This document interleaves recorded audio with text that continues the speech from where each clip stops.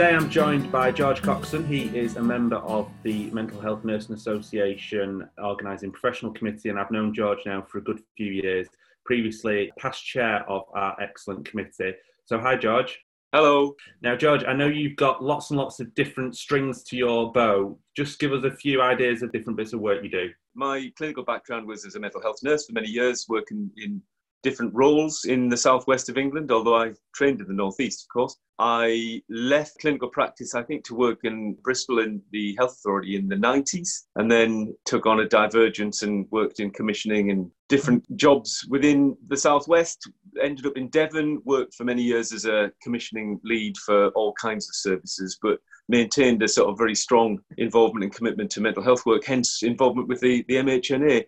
More recently, however, I've been a care home owner since 2005. We have two small non-nursing care homes in the southwest, looking after people living with advancing frailty and dementia. And equally, also within my portfolio have been involvements with, for example, the Academic Health Science Network in the southwest. I'm an elected member of the Sustainability and Transformation Partnership Board within Devon, and also have an awful lot of involvement with the Devon County Council, so the local authority, and I'm an elected member of the Provider Engagement Network reference group. So it's a multiple range of connections across health and social care, really. But primarily, my main area of interest and work these days is around the looking after people we care for in our care homes.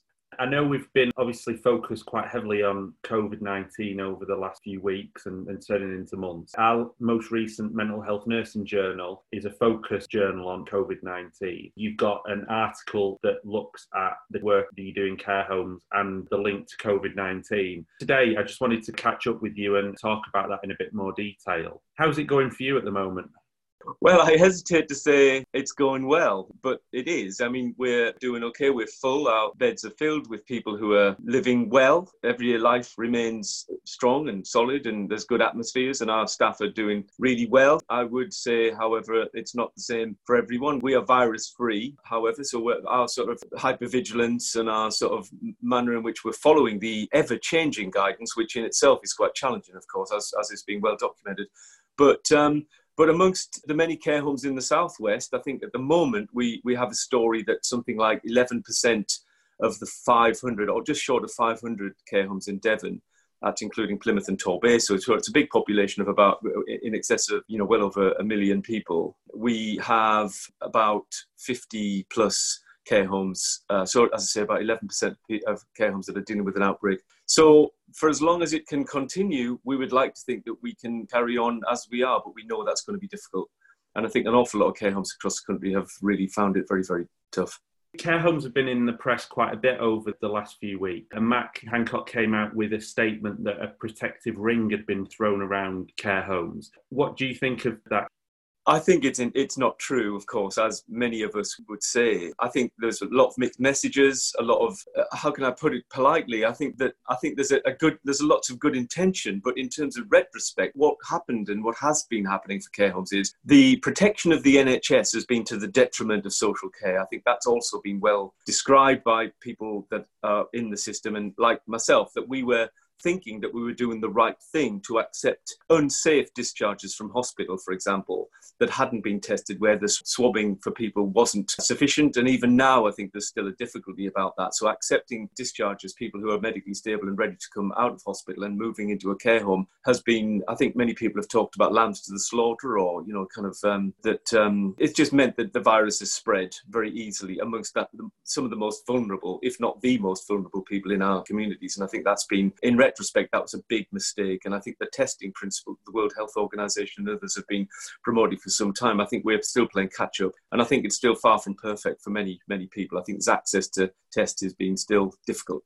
I saw the other day that there's been some comment from Hong Kong where I think there's been no care home death, the rigorous approach that they've taken. Have you seen any of the information there and kind of compared it with the situation in England? I've not seen that particular example, but we're so... I'm trying really hard to start playing catch up in terms of the amount of information. I mean, I'm reading guidance and evidence and science and information and articles. I'm a huge follower of the British Geriatric Society, for example, who write very sensible, useful things. Of course, Public Health England and the CCGs and the guidance that emerged from government has been changing a lot. And I think when we're looking outwardly about which areas and which countries have done the best, we know that the story is very variable. And I think that for us in England and in the UK, not just England, I mean, I'm working out of England, but I know our areas, we look at what's happened in Scotland, and we know that half of the deaths in Scotland have taken place in care homes. And I believe that there are reports and figures that suggest that a third of deaths in England have taken place in care homes. And I know that 31,000 deaths in care homes took place. We had 31,000 deaths in April, of which 11,000 were attributed to COVID or included COVID as cause of death. And yet, yesterday there were figures to say that overall, this was in the briefing last night, overall we've only seen 11,500 deaths since the start of the outbreak. So I think the messages and the numbers tend to be misdescribed or variable. So I've not seen the report from Hong Kong, but I know that the devastation amongst care homes is fairly global. I don't think it's unique to Britain. But I think there are some countries that have done better than others, and we do need to learn from those that have protected care homes more effectively and make sure that, if we see a second wave, which many of us do anticipate now that we're relaxing lockdown, I think we need to make sure that we do better at supporting and protecting those people living in residential care. And just looking at Parliament yesterday, there was discussions in the Health Select Committee. Professor Martin Green of Care England saying that people were, like you said, most at risk of dying of COVID should have been prioritised from the beginning, and highlighting the fact that that just hasn't been the case in care homes. One of the comments that he made was that the response to COVID, care homes had their hands tied because data about outbreaks in the sector was not publicised until the end of April. And then looking at Liz Kendall in the House of Commons yesterday saying how over 23,000 more people have died in care homes this year compared with 2019. And she asked Matt Hancock about the issue of personal protective equipment, PPE. Now, in terms of the contacts I've had from our members working primarily in the NHS, PPE has obviously been a huge issue and certainly hugely problematic through this whole crisis. What's the situation been for PPE in care homes? I think it's been very variable. I'm involved in a lot of regular webinars and briefings and virtual meetings of one sort or another. And we were talking yesterday, and I think even within Devon, there's a variable kind of mixed story. I mean, I've got to confess, it's a little bit of, I hesitate to use the term every man for himself, but it does feel a little like that. I think we've done pretty well. As I said, we're virus free. So at the moment, we aren't ratcheting up our use of protective equipment of the various sorts. We're following the guidance, which has been variable, but I think across the country it's been, again, I know it's a dangerous quote, but it's been shambolic, to be frank. And I think even now I see and follow various WhatsApp descriptions of places, and I think what's happened to them with the best intentions has been to supporting the NHS, but it's meant that they've been very deprived and neglected in so many ways. And I think for PPE, as I said, it's a very variable feast really, and I think there are still problems and difficulties about that. Certainly since the guidance changed from Public Health England at the end of April, that required all of us to be wearing surgical masks at all times in care homes. And I think that in itself has been very challenging, both for residents and for staff. And in my care homes, when I'm visiting, which I'm doing much less than I would normally do, I'm wearing a mask, and it feels really hard. It feels difficult in all sorts of ways about the culture and the lack of visible smiling for residents. And I think people living with dementia, however much we explain and try to normalise it by including the residents themselves in wearing masks and making light of it and trying to describe the fact that we're all, we're trying to keep the bug out and it's a very dangerous one. It just feels very difficult. It's kind of changing the nature of residential care significantly, and it's very sad. But PPE, it continues to be a battleground for so many, and I think it's going to continue, especially now that we're seeing the relaxation of restrictions and more demand, which is going to push the price up of the PPE that's available.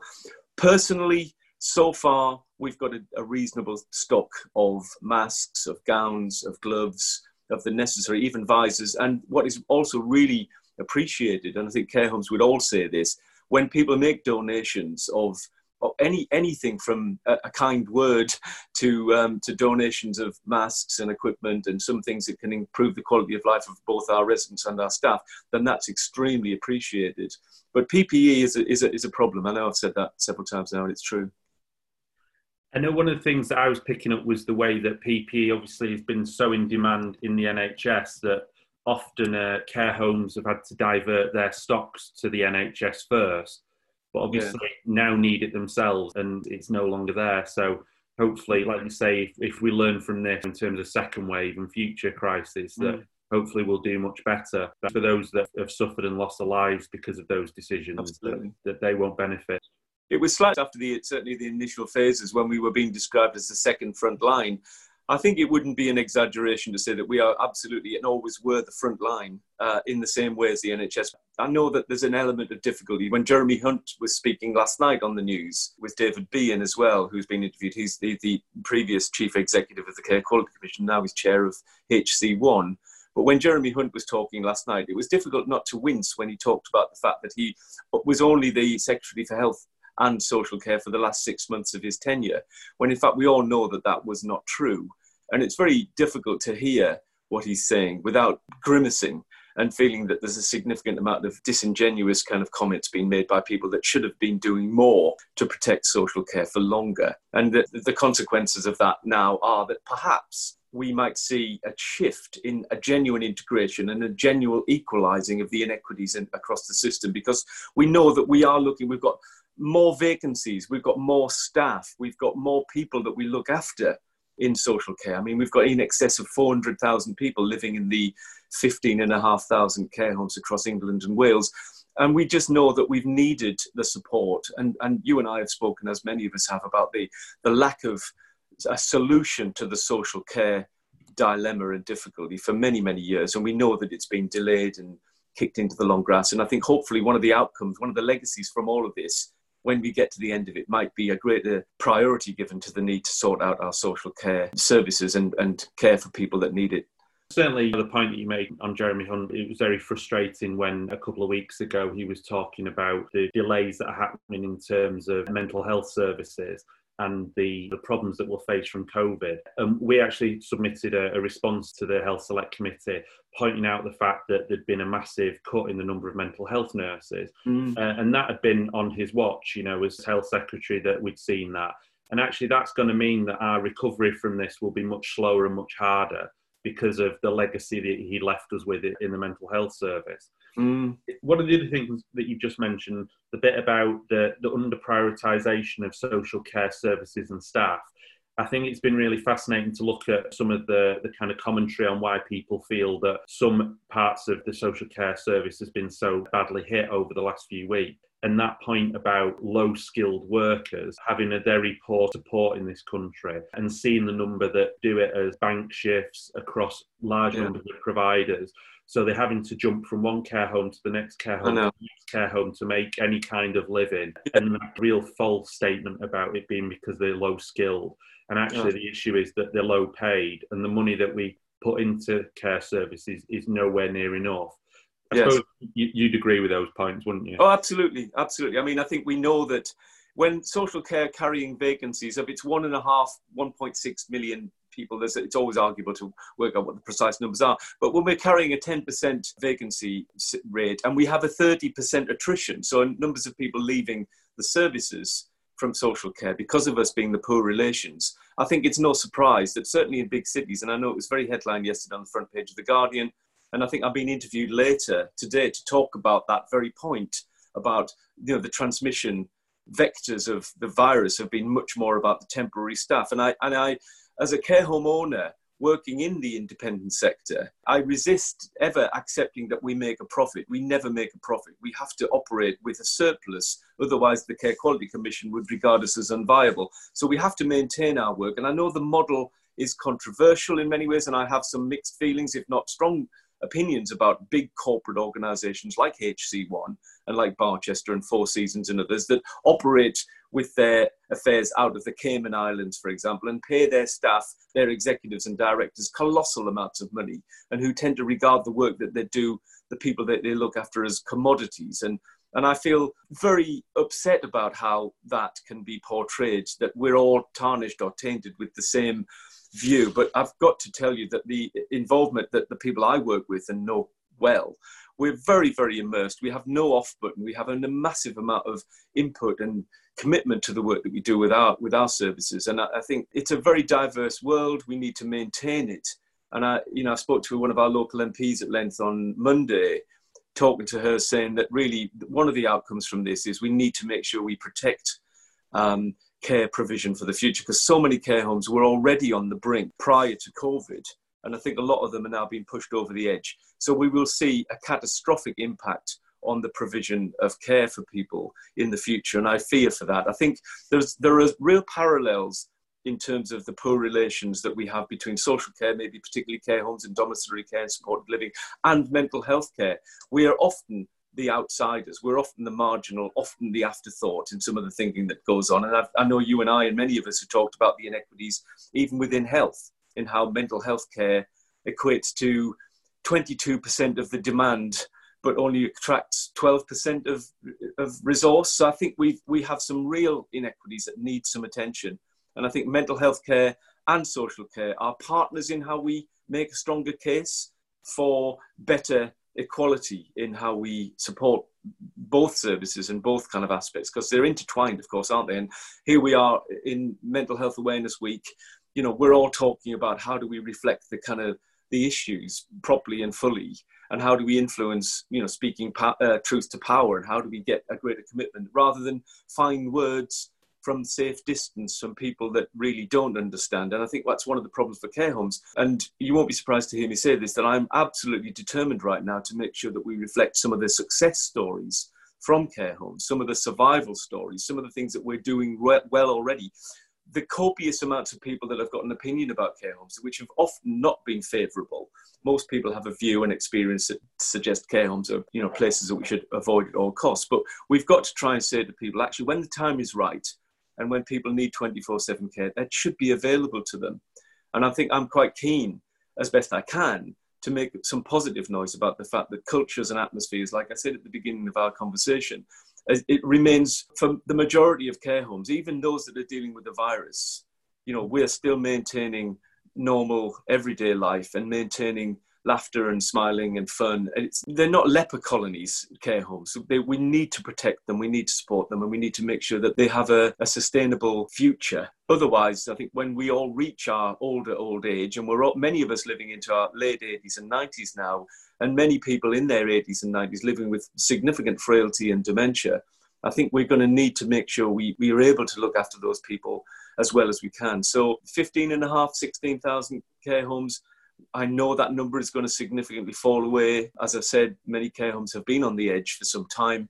I know some care homes local to Devon already describing themselves as not being able to maintain their business. They're not being able to see new arrivals, new admissions or placements into care homes. And I think that's putting their services at huge peril.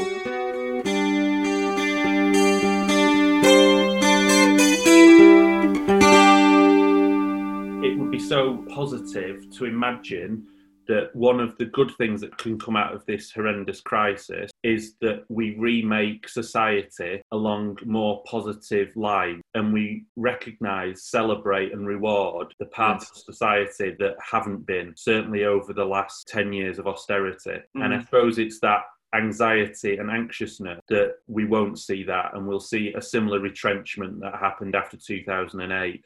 And I think the news out last week suggesting that public sector workers would face another pay cut in the future to pay for COVID was shocking. One of the other things I wanted to talk about today is, as you say, it's Mental Health Awareness Week, and the focus this week, the theme is kindness. How do you feel that kindness relates to COVID and the current crisis in care homes? It's interesting you mentioned this, and I'm smiling only because I've done a number of presentations to big audiences recently, and I think in my closing remarks I always talk about 3 key messages, and I say something about reinforcing best practice and hypervigilance, reassuring people that and inspiring people and reassuring people in terms of saying that care homes are not terrible places to be. And then my final point is about the importance of being kind. And I know we've all talked about that, and I've spent so many years now, Dave, before kindness was trendy, talking about it's such an important characteristic of when we recruit people into care homes. And I talk about 5 key characteristics. Enthusiasm, so being keen is important. I talk about initiative, so people having the ability to be creative and imaginative in the work that we do.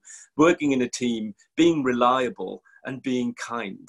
And I suppose I've written articles about this, and I've kind of embedded it in the value set and the belief sort of principles about how we develop that inspiration, how we talk about be kind in everything you do all the time, be tolerant, be forgiving, smile. There's so many things said about this, but I think how do we build that into our humanist thinking, the nature of tolerance of others and forgiveness, as I've said. And I think those are the kind of words that, for me, associate with the nature of being kind. And I think when you're looking after an older person with dementia, and you can enable them to have a smile and even have a laugh and find a conversation, reach the hard to reach, find a way through the fog of dementia with someone who's living with advanced dementia in a care home. I think the nature of close contact in those situations with people that deserve our support is steeped and central to that is the nature of kindness. So I'm really pleased that we're seeing that as being absolutely headline to what we're all aspiring to. And I think maybe we're not perfect, but there's a genuineness, and it tracks back to the nature of what humanism means and what the work that many of us have been very immersed in over many, many years, from Carl Rogers to many of the inspirational leaders about this principle. But how we enable people to believe that people are basically good, people, have the capacity to change for those people that are struggling, and that we've got that sort of kindness is an essential element about not judging people, being warm toward people, having a kind of positive regard, all those things that Rogers talked about. And I think that's where kindness in relation to mental health care and, of course, social care is kind of core to the whole nature of it. So I don't know if all that makes sense, Dave, but it's the sort of stuff that I genuinely believe. And I think, if we summarize it in one word, and that one word is kind, then I'll sign up to that. Well, I think there's not much better place to leave our conversation today. Just for anyone listening in, we are running a live Mental Health TV Facebook Live session on Thursday, the 21st of May, and that's going to be on the theme of kindness. So if you are listening to this before then, please do join. It's at 7 p.m. on the MHNA Facebook page. If you're listening after Thursday, then please do go back and the session will be recorded. So George, thanks for your time today. Hopefully see you soon.